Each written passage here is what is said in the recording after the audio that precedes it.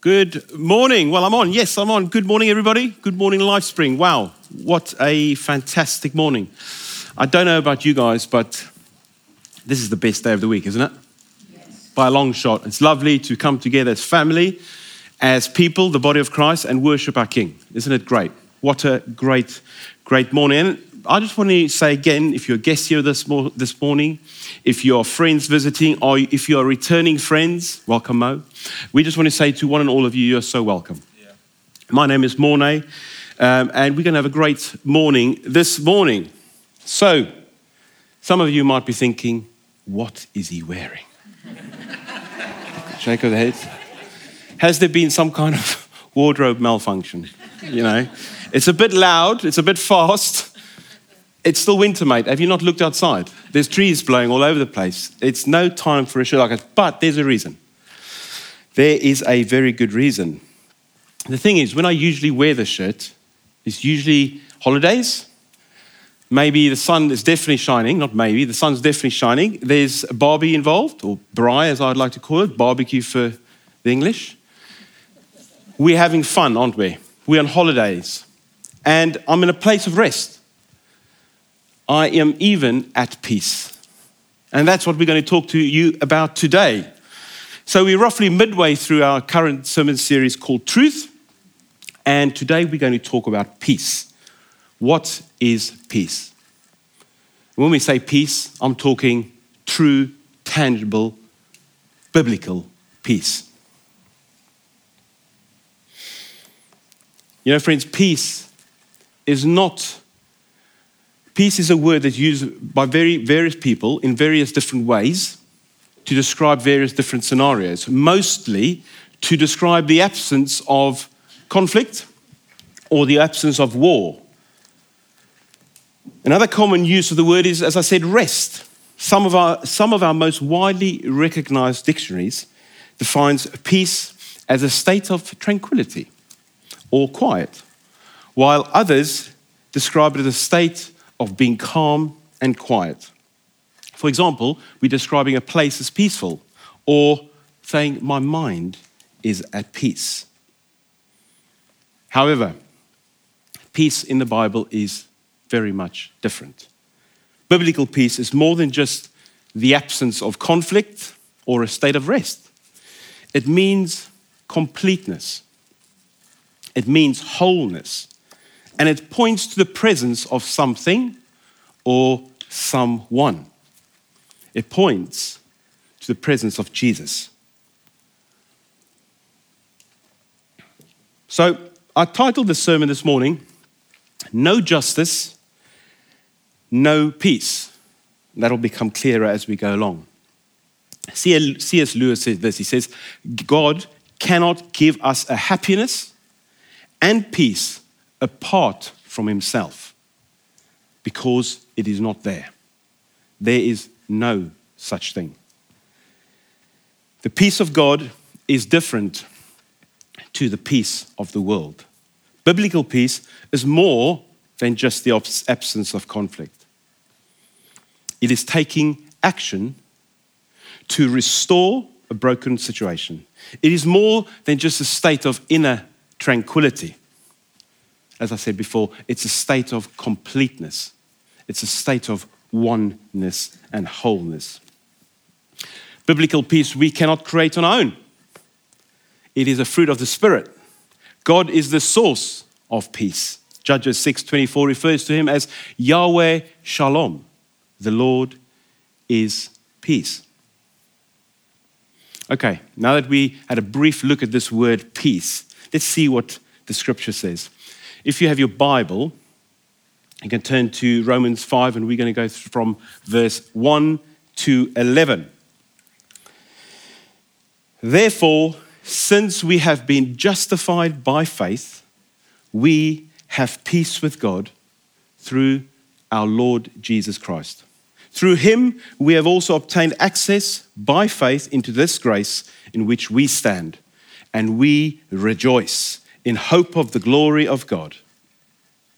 Not only that, but we rejoice in our sufferings, knowing that suffering produces endurance, and endurance produces character, and character produces hope, and hope does not put us to shame, because God's love has been poured into our hearts through the Holy Spirit who was given to us. For while we were still weak, at the right time, Christ died for the ungodly. For one will scarcely die for a righteous person, though perhaps for a good person one would dare even to die. But God shows his love for us, in that while we were still sinners, Christ died for us. Since, therefore, we have now been justified by his blood, much more shall we be saved by him from the wrath of God. For if while we were enemies, we were reconciled to God by the death of his Son, much more, now that we are reconciled, shall we be saved by his life. More than that, we also rejoice in God through our Lord Jesus Christ, through whom we have now received reconciliation. What a passage. It's all there in a nutshell, 11 verses. Today, I want to look at peace from a few different directions or angles. We will be swinging, turning, pivoting, if you like, as we go along. But the first thing we want to look at is the glorious gospel of Jesus. Well, friends, the whole paragraph depends on the opening words. Therefore, since we have been justified by faith. Paul makes this bold assertion that since we have been justified or made right with God, we now have peace with God. And the term justified means declared righteous. The New Testament writers, and Paul specifically, defines the term in a judicial sense. Imagine God the judge sitting on his throne, declaring you, the believer, in light of what Jesus has done on your behalf, you are now righteous. Things are now right with you and with me, he says. Court dismissed. This is the good news of the gospel. But let's just for a moment really comprehend. Let's just for a moment really take in the gravity of this. Let us remind ourselves what God has done. Let's break it down. We were enemies of God. We were at odds with him. We were in opposition to him due to our rebellious and our sinful nature. We were separated from him. We had no relationship because of Adam and the fall. That's facts. God is a righteous and a just God and cannot stand sin. Paul tells us that God's wrath burns against all the people until they surrender to the gospel. Now, this might come across a bit harsh, but we are in a series called The Truth, and this is the facts. We can't hide from it. It gets better though. Whilst we were powerless, ungodly, and out-and-out sinners and enemies of God, Jesus died for us on the cross. By him taking on our sins and being a sacrifice for us, God's wrath was satisfied. And our sins are no more. We have been made right with God by the blood of Jesus. Amen? To give us a better understanding of what Jesus did for us and how awesome this good news is, I would like to tell you a true story. A true story of a young Marine in the United States Army. And it goes like this. On the 4th of December 2006, a 19-year-old Ross McGuinness was manning the turret of an armored vehicle on patrol in East Baghdad. Suddenly, a hand grenade fell into the vehicle from the rooftop, thrown by an insurgent Iraqi. From his vantage point in the turret, Ross McGuinness could see the crew were all about to die, because there was no time for them to exit the vehicle before the blast. He could have jumped clear, but instead he jumped down. He threw his body on the grenade and smothered the explosion. He died instantly.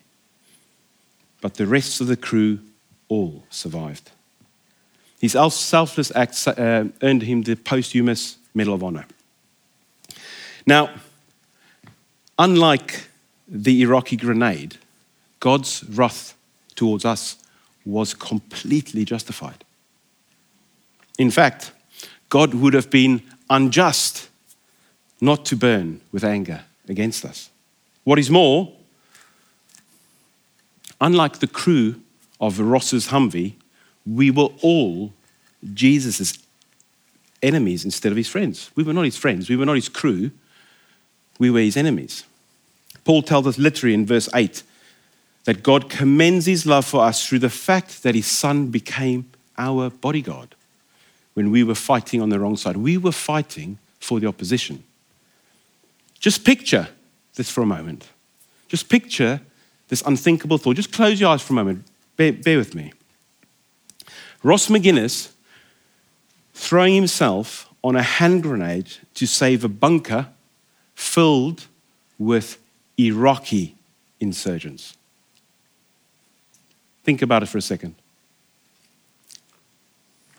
If you can picture that, then we are getting closer to grasp what it meant for Jesus to shield us from the wrath of God with his body on the cross.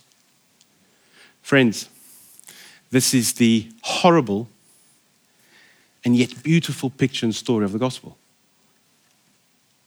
It is baffling, it's humbling, it's mind-blowing. And what it does, it rules out boasting on our behalf. We done nothing. By the blood of Jesus, we were justified. We were made right. We were made in right relationship. And God's anger, his wrath, was satisfied. And because we were justified, we are now at peace. Jesus is our peace. Jesus is our peace. It's not the absence of something, it's the presence of something. And if you have given your life to him, you have confessed your sins and believed that he's your Lord and Savior, then this peace is yours. It is not something to attain. It's not something to earn. It's not something to work towards. It's not something to achieve. It is yours now. Fact. Charles H. Brent says this: the happy sequence culminating in fellowship with God is penitence, pardon, and peace. The first we offer, the second we accept, and the third we inherit. Jesus did it all. There is nothing for me or you to do. Nothing to worry about. Your sins have been removed as far as from the east is to the west. They are no more. Therefore, since we have been justified by faith, we have peace with God through our Lord Jesus Christ. Jesus is our peace. He's our Prince of Peace. Isaiah 9:6 says this. We all know this. Every Christmas we read this. For to us a child is born. To us a son is given. And the government shall be upon his shoulder. And his name shall be called Wonderful Counselor, Mighty God, Everlasting Father, Prince of Peace. This is the good news of the gospel. We have been made right with God through Jesus' death. And therefore we are at peace. If we are his son or his daughter, we are standing in peace. We have peace. That's number one. Number two, the pursuit of peace is a universal human obsession. Whether it is on an international, industrial, a domestic, or personal. Personal peace. It is a human obsession. It's something that drives us forward. And as we have seen, fundamentally, the most fundamental of all is peace with God. That's what the human race is after, is peace with God, their creator. Now, having said that,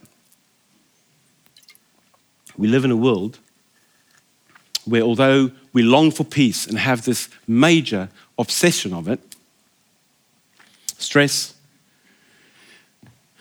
mental health, and anxiety is at an all-time high.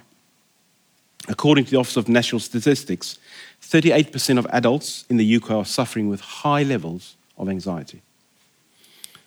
39.2% of our children, 6 to 16-year-old, has had deterioration in their mental health since 2017. Over the last year, we've seen the sad, the tragic, the terrible events of young people just not being able to cope with life. Taking their lives because of anxiety, because of worry, because of concern, because of the absence of peace. Life has just got too much. And friends, the thing is, it's on our doorstep. It's right here. It's in Horsham. It's not right. The world is in dire need of good news. The good news of peace. The good news of Jesus.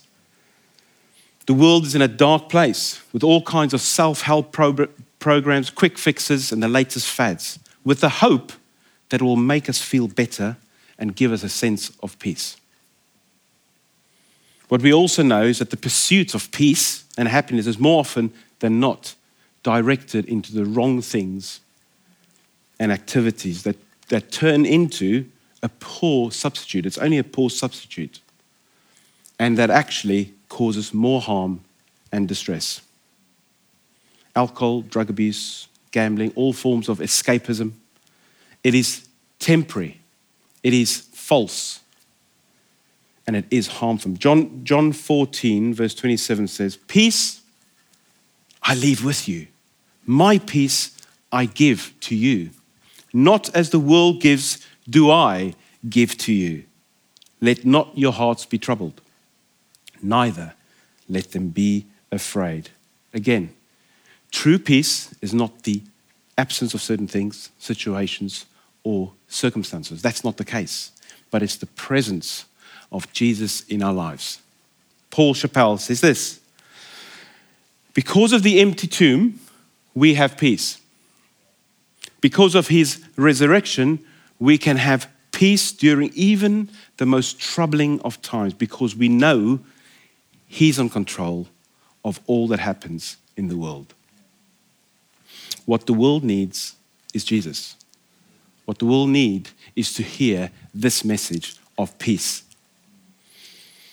There once was a king who offered a prize to the artist who would paint the best picture of peace. Many artists tried. The king looked at all the prizes, but there was only two that he really liked, and he had to choose between the two of them. One picture was of a calm lake. The lake was a perfect mirror for peaceful, towering mountains were all around it. Overhead was a blue sky with fluffy white clouds. All who saw the picture thought it was the perfect picture of peace. The other picture had mountains too, but these were rugged. They were bare. Above was an angry sky from which rain fell. Lightning was playing in the air. Down the side of the mountain rumbled and tumbled a foaming waterfall. This did not look peaceful at all. But when the king looked at it, he saw behind the waterfall a tiny bush growing in a crack in the rock. And in the bush, a mother bird had built her nest. There in the midst of the rush of angry water sat the mother bird on her nest. Perfect peace. What picture do you think won the prize? The king chose the second one. And you ask, why is that? Well, because the king explained. Peace does not mean to be in a place where there is no noise, trouble, or hard work. Peace means to be in the midst of all those things and still be calm in your heart. That is the real meaning of peace.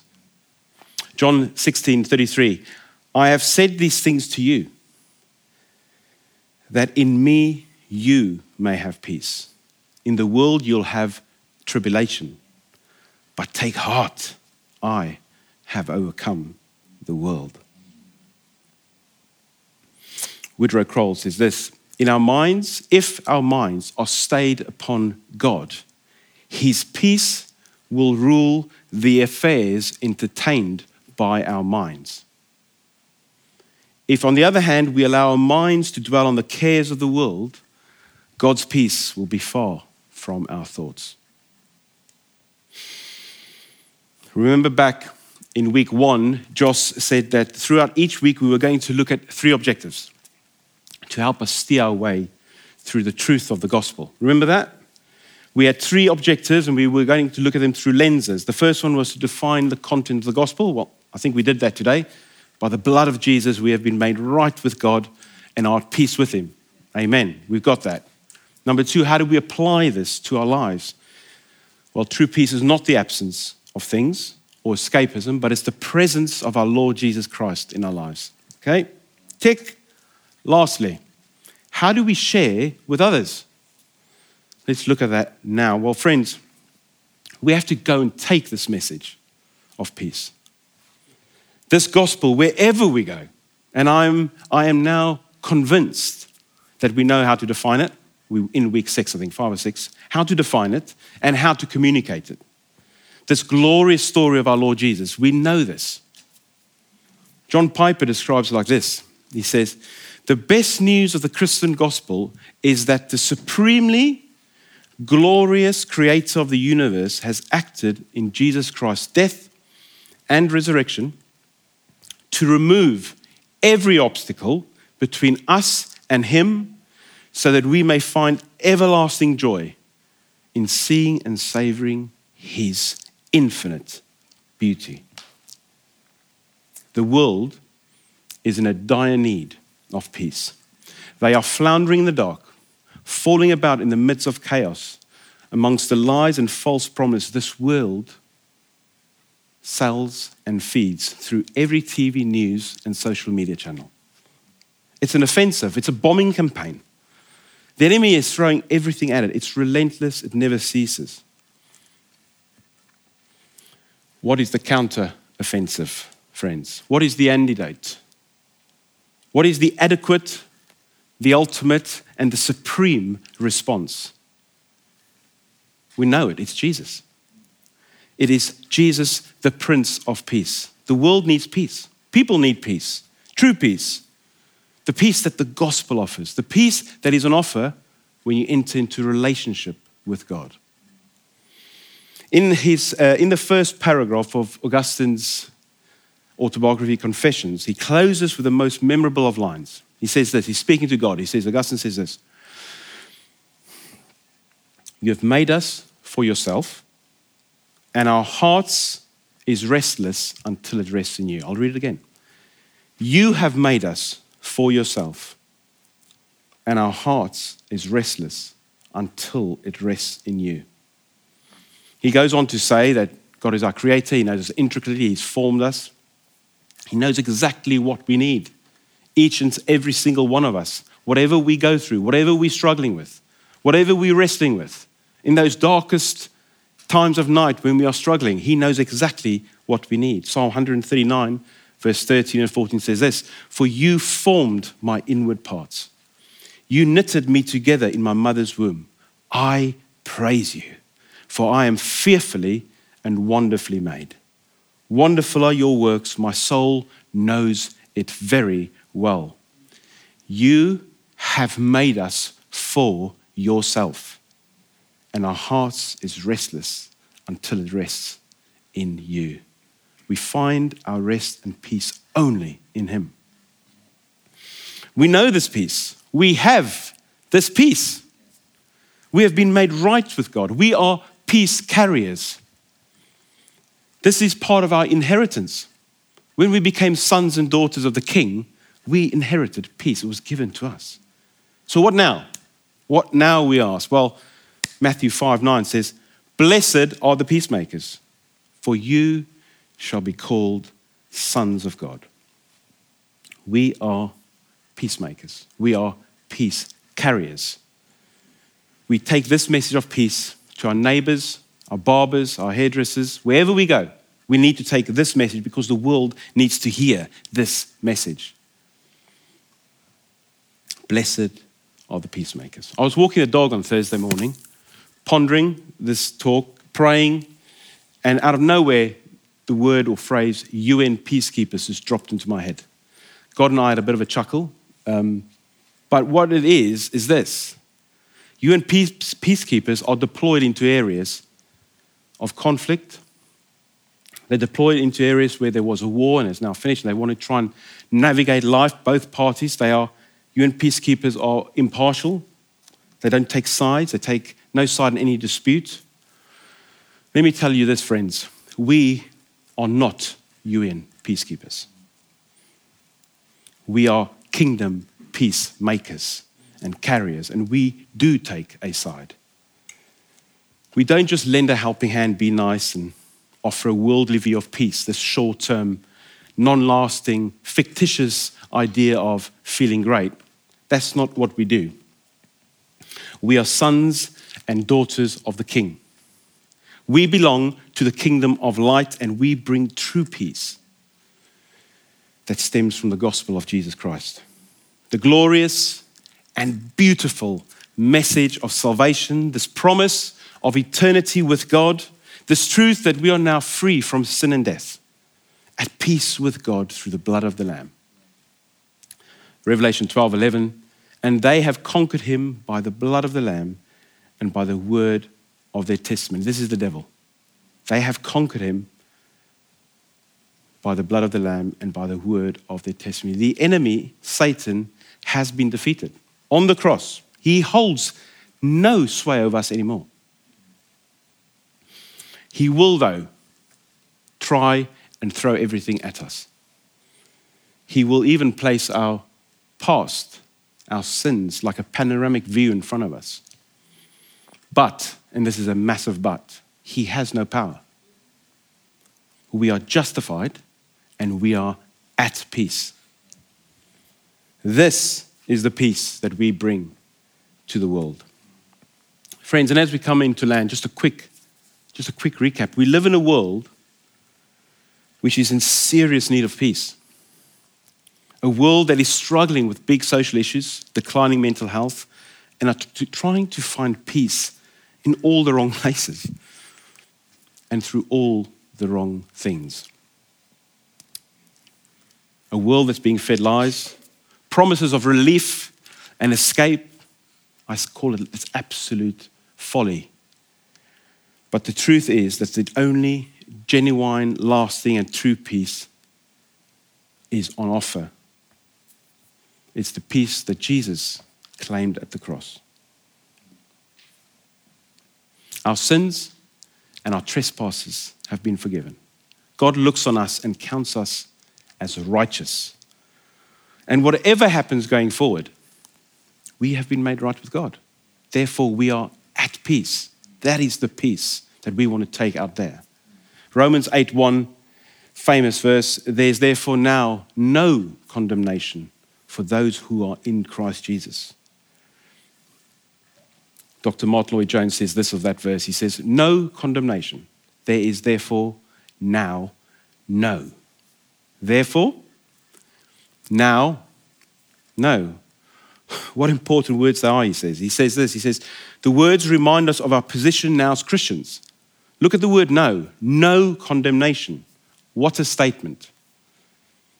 No is a little word of 2 letters, but we are aware of its full meaning. It is entire, it is complete, and it is absolute. In other words, Paul is saying that a Christian is a person who has been taken entirely outside of the realm of any possible or conceivable condemnation, at peace. We must understand that we cannot yo-yo between justified and being condemned. It's not possible.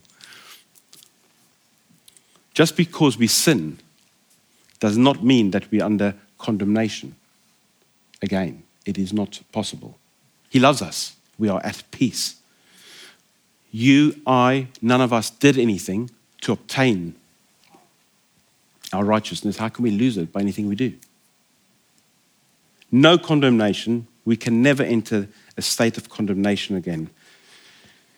And that's the fact we are at peace with God, friends. It is a wonderful, isn't it, a freeing thought. We are in total freedom. Philippians 4:7, and the peace of God, which surpasses all understanding, will guard your hearts and your minds in Christ Jesus. Chris, if I could, thanks. Matthew Henry, to finish off, Matthew Henry said this: Christ died.